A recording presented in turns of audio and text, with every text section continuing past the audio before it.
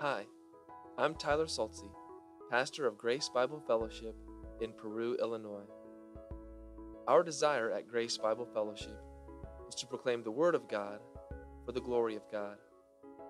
At the center of our proclamation is the one who is Savior and Lord, Jesus Christ. We base who we are and what we do upon the good news of Jesus. If you would like to know more about this good news, or would like to know more about Grace Bible Fellowship, please visit our website at www.gbfperu.org. That's www.gbfperu.org.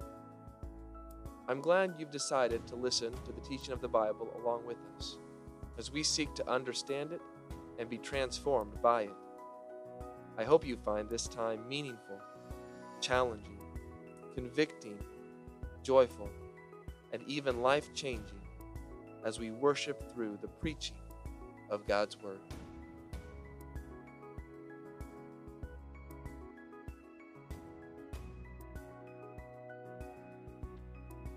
As we continue in our worship, I would draw our attention this morning to the book of the Acts of the Apostles, chapter 19, beginning in verse 21.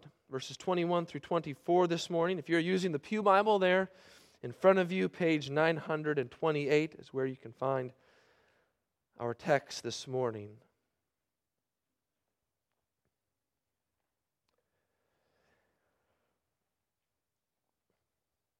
I'm thankful that God speaks, and that God has spoken finally and fully in His Son, Jesus Christ.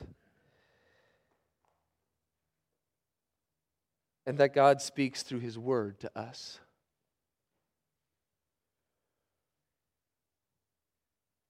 I pray that that's what we hear this morning from the Bible. We hear God's Word for us, given to us, for our building up, for our edification, for our encouragement, for our growth, for our conviction, for our understanding, for our affections.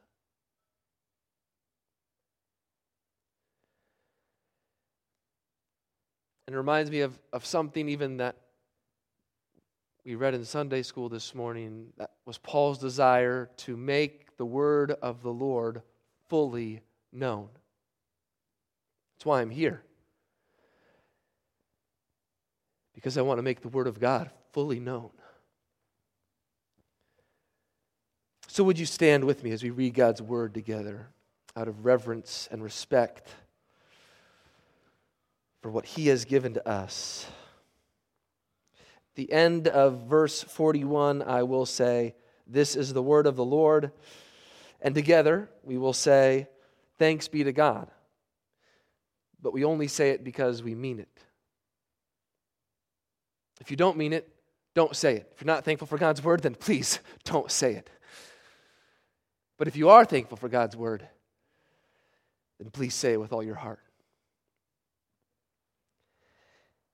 Now, after these events, Paul resolved in the Spirit to pass through Macedonia and Achaia, to go to Jerusalem, saying, "After I have been there, I must also see Rome." And having sent into Macedonia 2 of his helpers, Timothy and Erastus, he himself stayed in Asia for a while. About that time, there arose no little disturbance concerning the way. For a man named Demetrius, a silversmith, who made silver shrines of Artemis, brought no little business to the craftsmen. These he gathered together with the workmen in similar trades and said, "Men, you know that from this business we have our wealth. And you see and hear that not only in Ephesus, but in almost all of Asia, this Paul has persuaded and turned away a great many people, saying that gods made with hands are not gods. And there is danger not only that this trade of ours may come into disrepute, but also that the temple of the goddess, the great goddess Artemis, may be counted as nothing, and that she may even be deposed from her magnificence, she whom all Asia and the world worship." When they heard this, they were enraged and were crying out, "Great is Artemis of the Ephesians!" So the city was filled with the confusion, and they rushed together into the theater, dragging with them Gaius and Aristarchus, Macedonians who were Paul's companions in travel. But when Paul wished to go in among the crowd, the disciples would not let him. And even some of the Asiarchs, who were friends of his, sent to him and were urging him not to venture into the theater. Now some cried out one thing, some another, for the assembly was in confusion. But most of them did not know why they had come together. Some of the crowd prompted Alexander, whom the Jews had put forward, and Alexander, motioning with his hand, wanted to make a defense to the crowd. But when they recognized that he was a Jew, for about 2 hours they all cried out with one voice, "Great is Artemis of the Ephesians." And when the town clerk had quieted the crowd, he said, "Men of Ephesus, who is there who does not know that the city of the Ephesians is the temple keeper of the great Artemis and of the sacred stone that fell from the sky? Seeing then that these things cannot be denied, you ought to be quiet and do nothing rash. For you have brought these men here who are neither sacrilegious nor blasphemers of our goddess. If therefore Demetrius and the craftsmen with him have a complaint against anyone, the courts are open, and there are proconsuls. Let them bring charges against one another. But if you seek anything further, it shall be settled in the regular assembly. For we really are in danger of being charged with rioting today, since there is no cause that we can give to justify this commotion." And when he had said these things, he dismissed the assembly. This is the word of the Lord. Thanks be to God. Let's pray.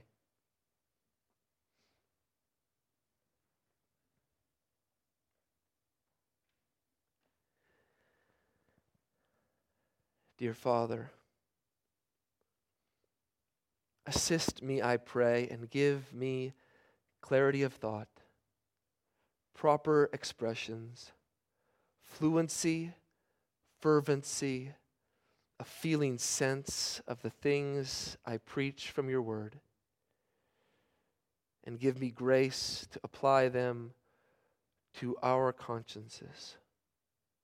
We pray in Jesus' name, amen. You may be seated.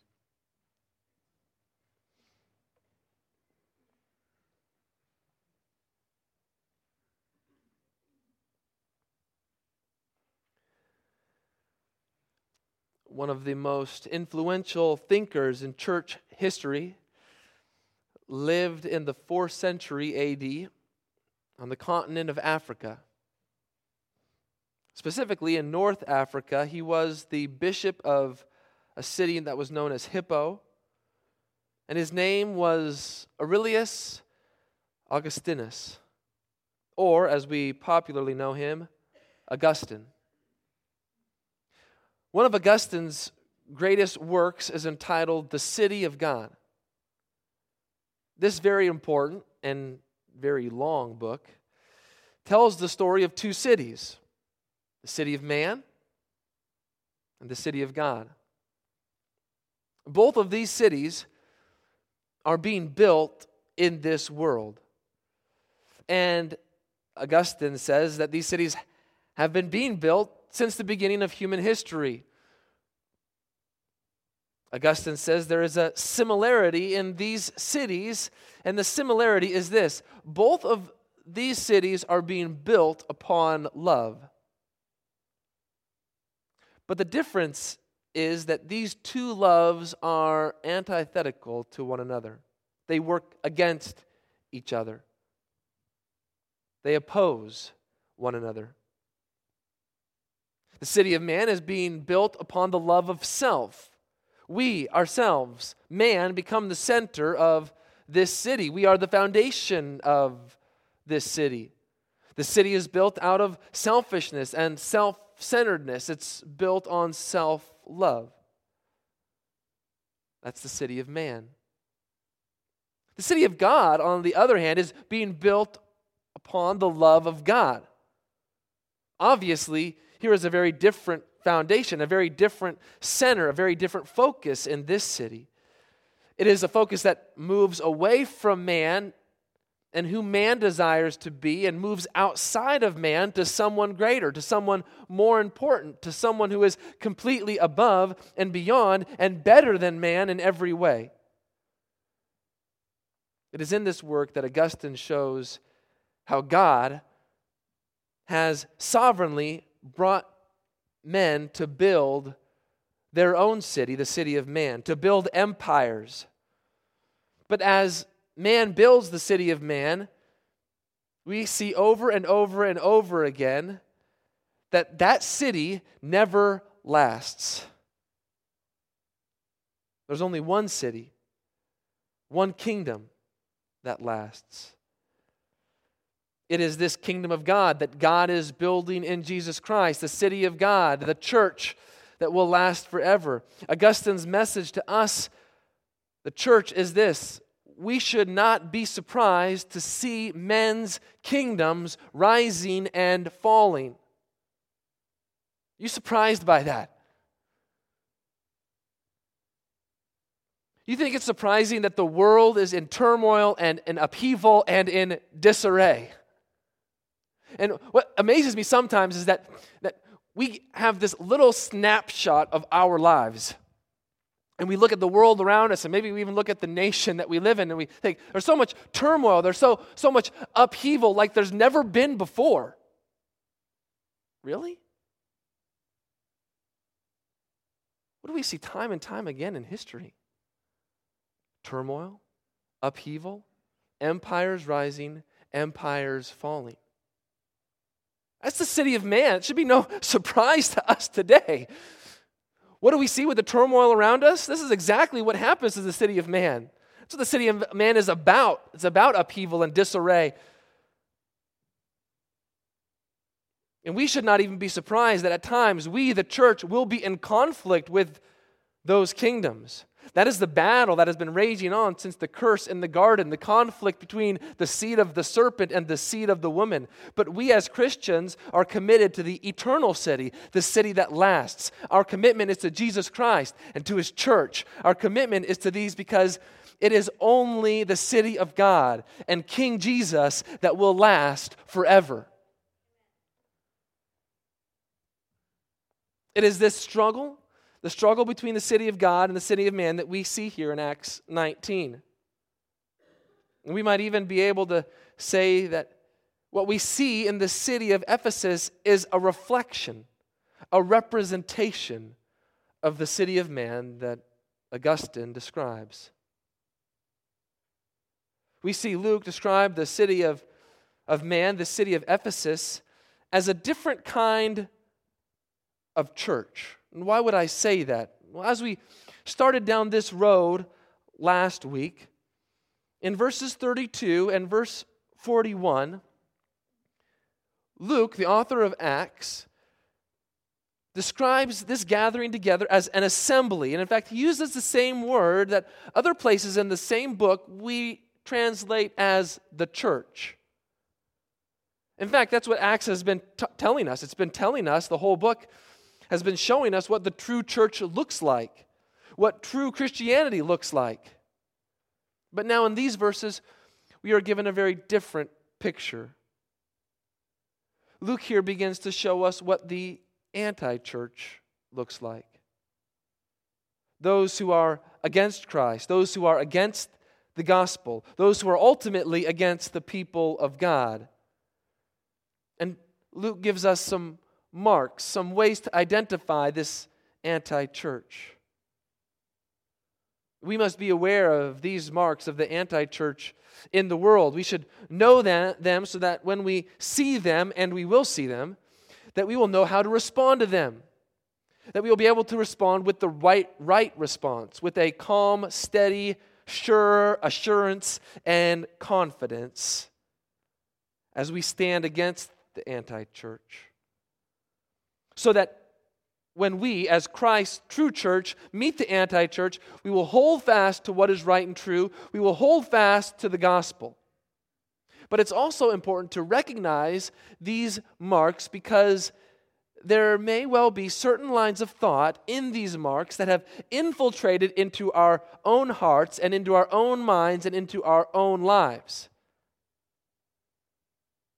And that we need to have a firm conviction that there must be in Christ's church no compromise with the anti-church. And that perhaps we need to repent of the ways that the anti-church has sprung up in ourselves. That maybe, if we go back to the way that Augustine describes it, that we are committed solely to the city of God. And I think this is at times where we struggle, because I think sometimes we try to be committed to both cities. We're trying to have commitment to the city of man and at the same time have commitment to the city of God. But such a commitment will never work, simply because of the fact that these two are opposed to one another. Do not let us get lured into all that sparkles and all that shines in the city of man. We cannot and must not think that somehow we can reconcile these two together, that somehow we can make it work, that somehow we can be committed to both and have allegiance to both. It's like trying to serve two masters. It cannot be done. We have to know these marks because we will encounter them in this world, and we must know these marks because the thinking of the anti-church can even try to reside in us. Last week, we began with point 1. This week, we will fill out the rest of points 2 and points 3. So good news this morning. I'm not going to cover all 3 points. Just the last 2. If you need to hear the first one, you can go back, listen to last week. I will give a brief synopsis of it here. But the majority of our time this morning will be around points 2 and 3. Points 2 and 3. But number 1, the anti-church is devout in idolatry. The anti-church is devout in idolatry. Last week, we saw that the preaching of the gospel will cause a great disturbance among people. Many people will be upset by the exclusivity of the gospel, by the fact that we say that there is only one way to God. There is only one way to be saved. There is only one Savior, one name, the name of Jesus Christ, by which man must be saved. We don't go out of our way to disturb people. They simply will be disturbed by the message, by the gospel, by the word of God. We don't provoke them. We don't have to provoke them. Their own sinful natures provoke them, and they are disturbed and cause all sorts of unrest in their hearts and in their minds and in their souls, simply because of the gospel. They don't like to hear the gospel. They are against that message. And I love the way that it's put here, Paul's message. What was it? How is it given to us in a little brief snapshot? Paul says, gods made with hands are not gods. That's the accusation that's being brought against Paul. Demetrius, this silversmith who would make shrines of Artemis, this goddess that was worshipped in the city of Ephesus, was saying, Paul's going around and telling people that gods that are made with hands are not gods. And you know what? Demetrius was exactly right. That's exactly what Paul was saying. And it's the same message that we say to the world. Gods made with hands are not gods. And that is a message that is still as relevant today as it was then in the first century. Because man is trying to find some God, to set up some God in their own life to replace Jesus Christ. Man, we are experts at making idols. We are experts at trying to find things in this world, in our lives, that we can put up to replace Jesus Christ. We don't want Jesus Christ. We want something else there instead. And so we find whatever we can to put there in the place of Jesus Christ. And the world hates to hear that that God that you've put up is not a God. And how often Is it that man is trying to put himself there? And Demetrius hated this message. Not only did it take away from his business, his wealth, but why did it affect his pocketbook so much? Because there were people who believed Paul's message. There were people who heard Paul say, gods that are made with hands are not gods. And guess what then? They said, Jesus Christ is the Lord. They turned their lives to Him and they began living like serious Christians. The people who had once gone to Demetrius' workshop and bought idols from him no longer came there to buy idols from him anymore. They were serious about living for the one true and living God and having nothing to do with idols. We, as Christians, cannot proclaim that gods made with hands are not gods if our lives do not match up with that message. It's never okay for Christians to live like gods made with hands are worthy of worship and live for them instead of living for our Lord and Savior, Jesus Christ.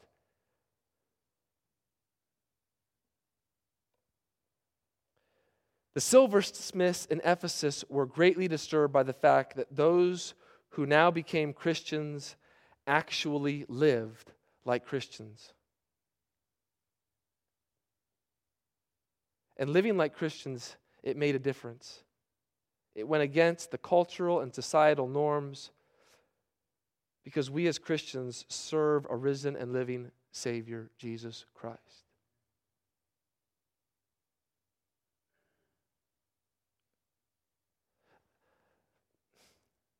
In our world, how many people would be okay with us if we just said that we were Christians, but we didn't live like we were Christians?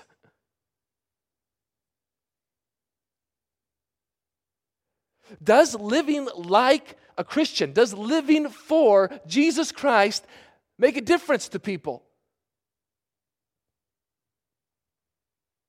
When you see Jesus Christ, when you see His glory, when you see Him for who He truly is, when you worship Him, it means that the blinders that you once had on your eyes have been removed so that we can clearly see all those other idols, all those other gods that people set up in their own lives. Those are not gods. The delusion that we were once under is now gone, and it makes all the difference in the world. And now we guard our hearts against idolatry, against anything that would replace or remove Jesus from His rightful place as Lord over all, and we want to see Jesus Christ as Lord over everything. If you weren't here last week, that's what you missed. But number two, the anti-church is clouded with confusion. The anti-church is clouded with confusion. You know where we first meet confusion in the Bible? You have to go all the way back to the book of Genesis, chapter 11. Remember what happens there, this event, that all the people of the earth get together and they express this intent of making a name for themselves. We have this great idea, we're going to make a name for ourselves. We're going to build a tower whose top reaches up to the heavens. They had this desire to build a city.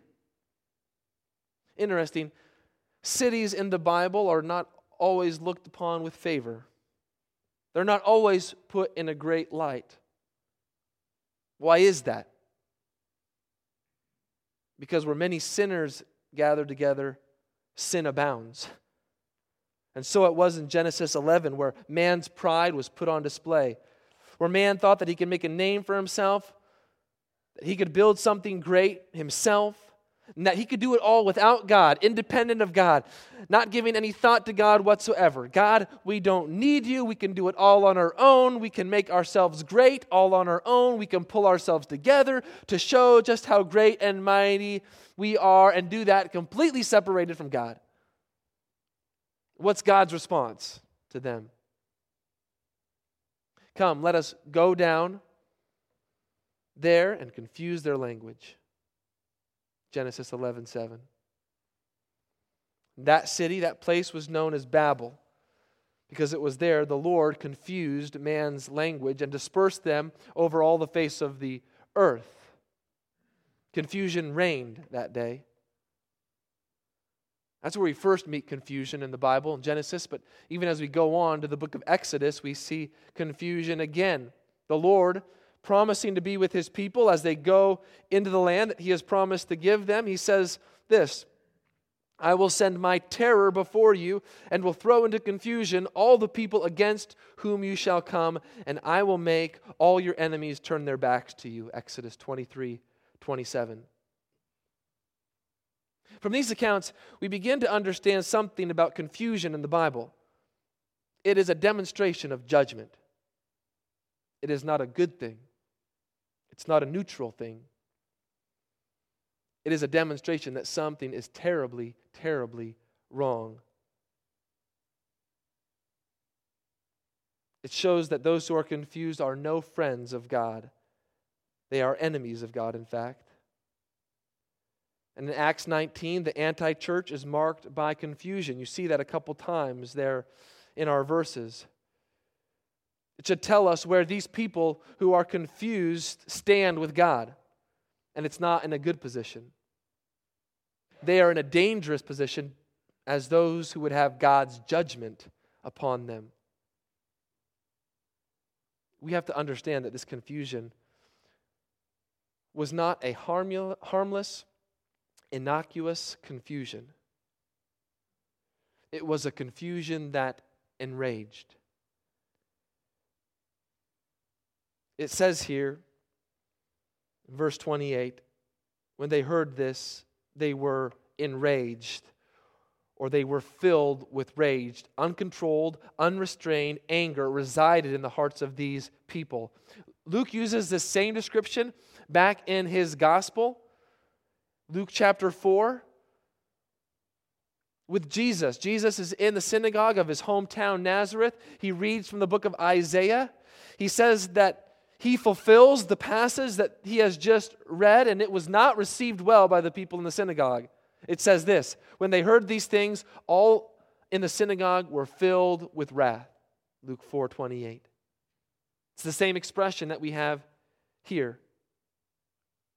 Those people in Luke 4 were so enraged, they wanted to throw Jesus off of the cliff on which their town was built. People are enraged by the gospel message. People will be enraged against the messengers of the gospel. People will be enraged against Christ Himself. And when people are enraged against this, guess what? We're in good company. We do not go out of our way to make people angry, to be upset with us, to cause a disturbance. No, it will happen in those who are against Christ and who are against His church. And here then are these enraged people who are crying out, "Great is Artemis of the Ephesians." And it says the whole city was filled with confusion. How much confusion was there in the city? So much so that it says the whole city is filled. How much confusion is there in our world?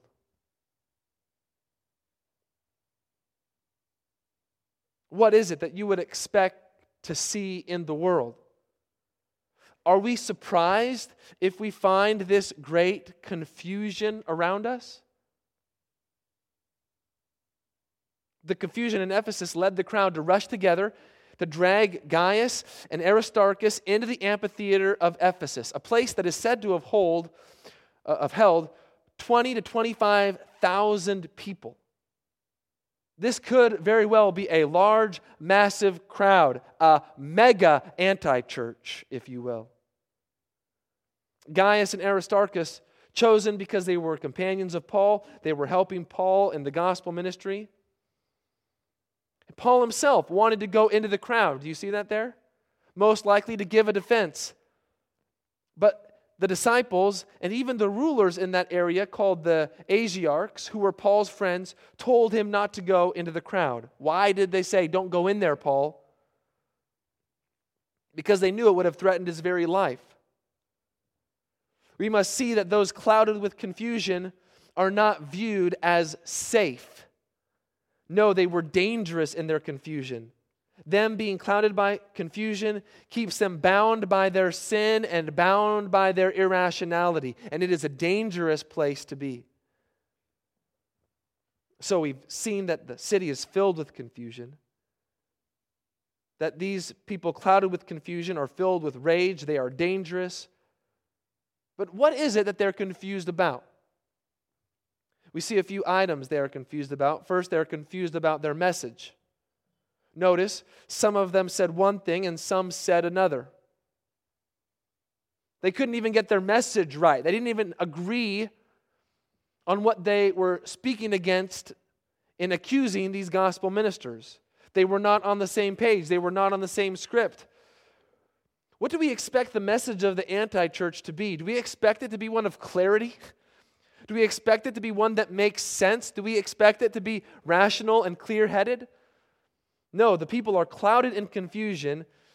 And so what is their message going to do? It's not going to clear things up. No, it's going to propagate this confusion. It's going to try to spread the confusion far and wide. It's going to attempt to get this confusion to infiltrate more and more hearts. And think about it for a moment. Think about the confusion in the world around us. How is that confusion often spread? It's presented to us as education. How often is this confusion propagated as that which is smart and educated and intellectual? This is what really smart people hold to. This is what really smart people believe. How often is this confusion presented as the popular opinion? This is the message that everybody holds. And it's the message that everyone should hold. It doesn't matter if everyone holds it, if it's not right, if it's not true. That's what always gets me about the polls that you see. You see polls. How many Americans believe this? How many Americans believe that? It doesn't matter if 99% of Americans believe something if it's not true. Just because 99% of Americans or 51% of Americans or the majority of Americans believe something doesn't mean that it's true, doesn't mean that it's right. If everybody holds to the confusion, I'm not going to hold to the confusion because it's not right. And let's not be confused by it. There are many intelligent people who are off the charts in their IQs or whatever else they use to measure those types of things, but if they don't know Jesus Christ, then they're confused. They can know everything about math and science and engineering and you name it. When all those things are said and done, what matters? Do you know Jesus Christ? Is He the Lord of your life? And this is why it's absolutely necessary, my friend, that we get the gospel right. Because if we do not get the gospel right, it only brings more confusion. But what does the true gospel of our Lord Jesus Christ do? It cuts through all the confusion. It brings light to darkness. It brings understanding to confusion. It brings salvation to those who are lost. It brings life to those who are dead. We cannot afford to be confused about this message, God's message, because if it is not God's message, God's gospel that we are proclaiming, then we are not proclaiming anything at all. We're only spreading the confusion. This is why we spread the gospel, because we want people to know who God is. God is great. God is the creator of all things. He's created everything. He's created us in His own image, after His own likeness. But we have spurned, we have rebelled, we have gone against this holy, righteous, infinite God. We have gone our own way. We've thought we know better, we can be like God on our own. We've missed the mark. We are sinners. We are unjust. We are the ungodly. There is no one righteous, not even one. And we are bound, shackled, imprisoned by our sin. The darkness had closed in, but that is when Jesus Christ, God in the fullness of time, sent His own Son, Jesus Christ, into the world to redeem us, to rescue us, to free us, to forgive us of our sins. To give us God's grace and mercy and love.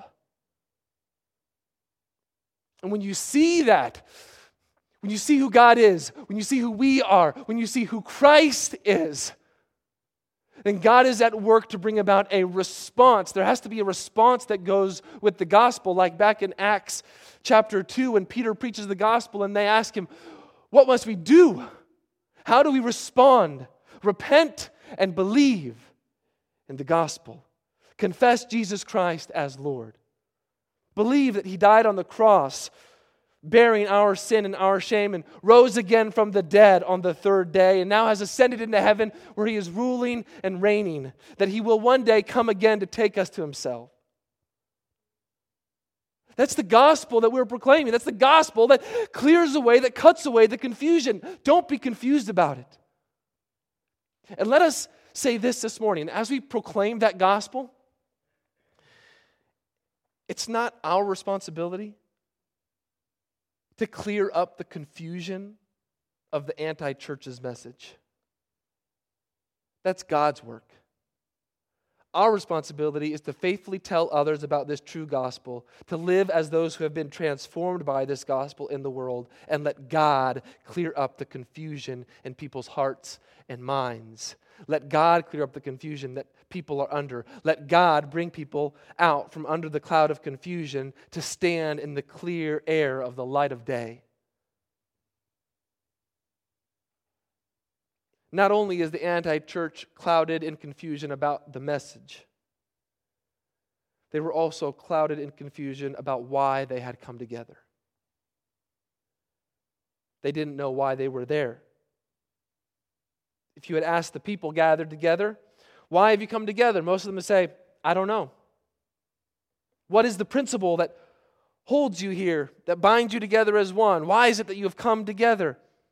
How confused do you have to be if you don't even know why you're there? Well, there's just a large crowd gathering together, and I wanted to be a part of it, so I joined in. Looked like something important was going on, and I didn't want to miss out. Could it be that it's the same today in the anti-church? They appear to be together. They appear to be a united and formidable front. But when it comes down to it, they don't know why they're together. Or at least they cannot agree on why they are together.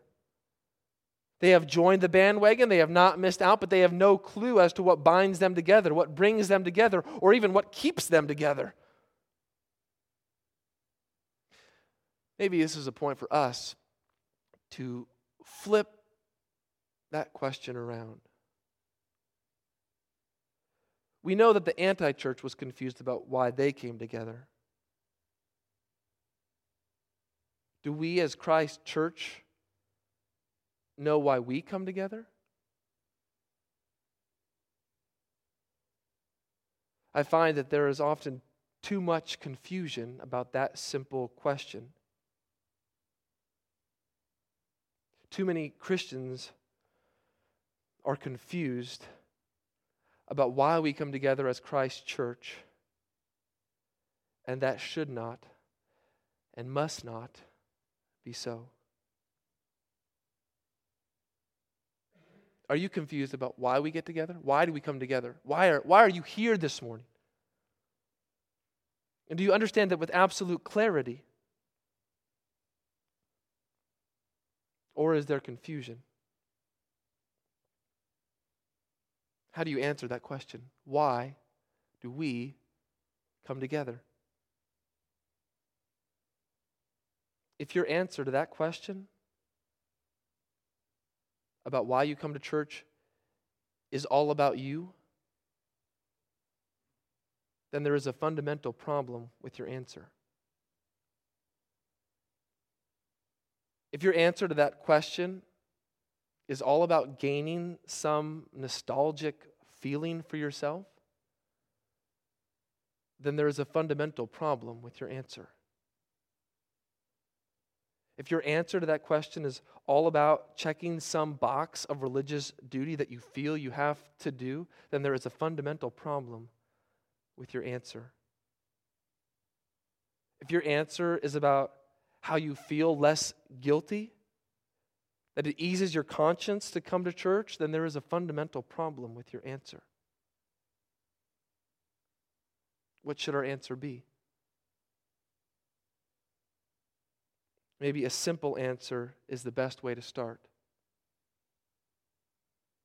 We gather together as Christ Church because we desire to worship the Lord, to meet with the Lord more, and to feed on His Word and ordinances.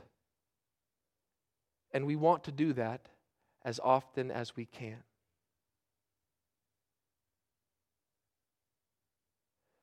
Now, obviously, there is more that can be said than that, but that's the standard by which we should judge if we have quality worship.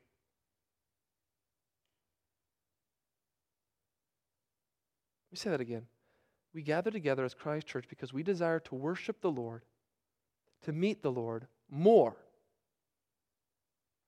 and to feed on His Word and ordinances, and we want to do that as often as we can.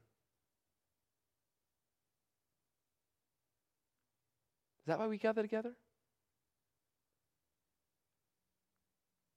Let's suppose for a moment that a young man came to me who had an interest in a young lady. And I asked that young man, tell me about the relationship you have with this young woman. And the young man said to me, well, it's a very good relationship. It's a great relationship. I'm very thankful for this relationship. It means a lot to me in my life. Tell me the specifics about your relationship. Well, we get along very well. I don't have any problems with her.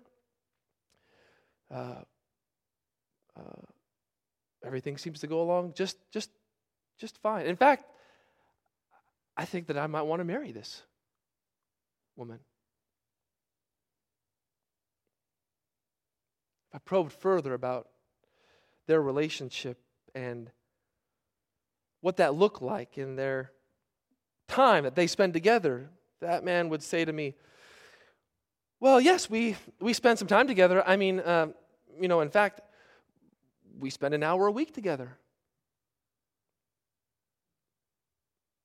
Any more time? No, just an hour a week. That's all that we need. We're good after that. That's our relationship. Just an hour a week.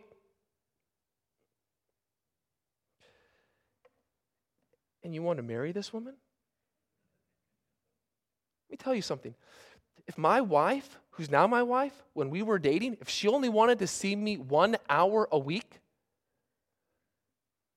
I'd look for somebody else.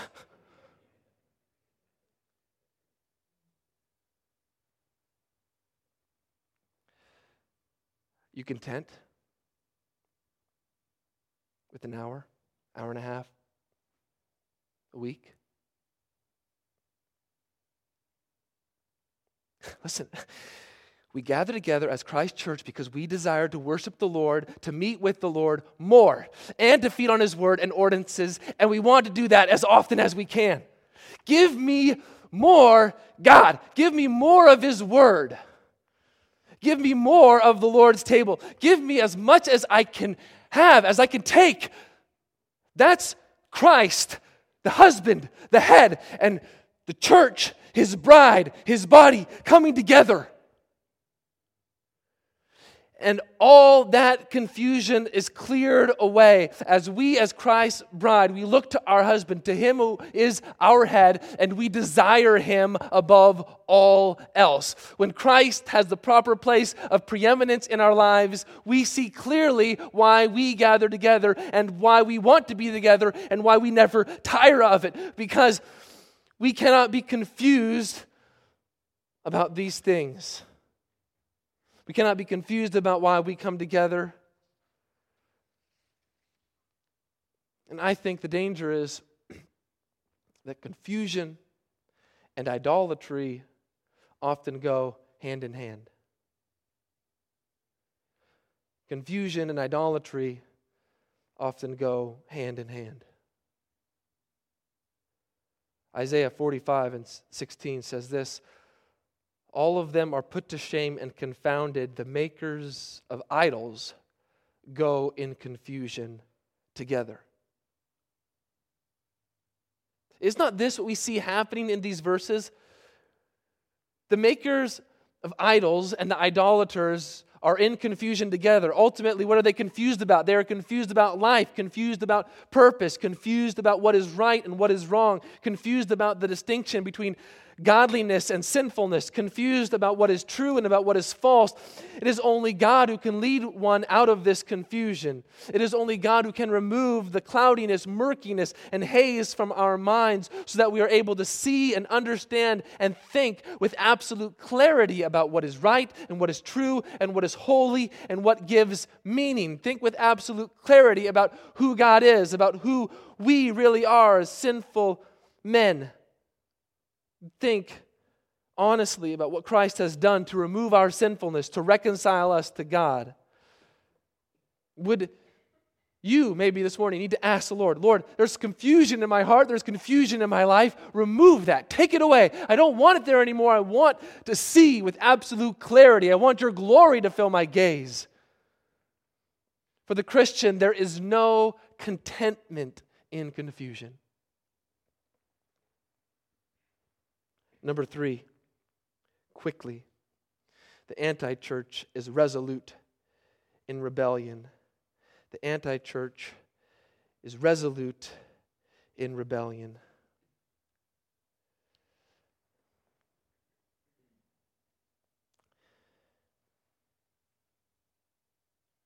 Here's what gets me about these verses. They try to quiet down the crowd. They send in this man named Alexander, but Alexander is a Jew. I don't think he's going to make a defense for Christianity. I think he's going to try to separate himself from the Christians as a Jew. And they don't want to hear even from a Jew. They don't want to listen to reason. They don't want to hear anything. They want to remain in their confusion. They want to remain in their rebellion. And so, what does it say there in verse 34 that they do? For about 2 hours, they all cried out with one voice, "Great is Artemis of the Ephesians." Imagine that. Imagine being there with 20 to 25,000 people, possibly, chanting with one voice for 2 hours. The same 6 words. Over and over and over and over again. Imagine that.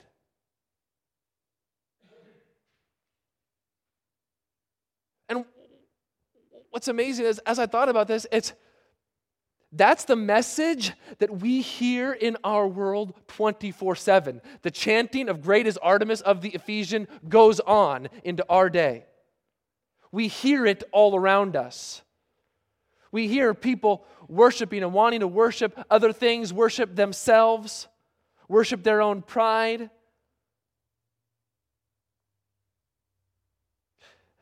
As that reverberates and echoes in the messages that are all around us, what do we do with it? What do we do when we hear "Great is Artemis of the Ephesians" over and over and over again? Do we think, well, maybe they have a point. Maybe they're not so bad on this or that. No. What did the Christians do when they heard this for 2 hours? They say, well, maybe they have a point. Maybe Artemis is great. No, what did they do? They held fast to Jesus Christ. They held fast to who He is. They held fast to His truth and to His word and to what they believed. Even the people's resoluteness in their rebellion didn't change the way that the Christians acted, didn't change the way the church acted.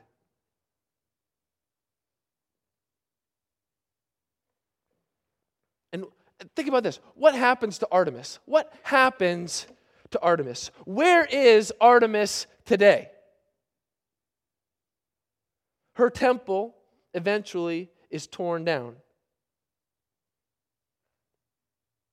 And how many people are using those exact words, great as Artemis of the Ephesians? How many people are saying that? How many people are worshiping her today? No one.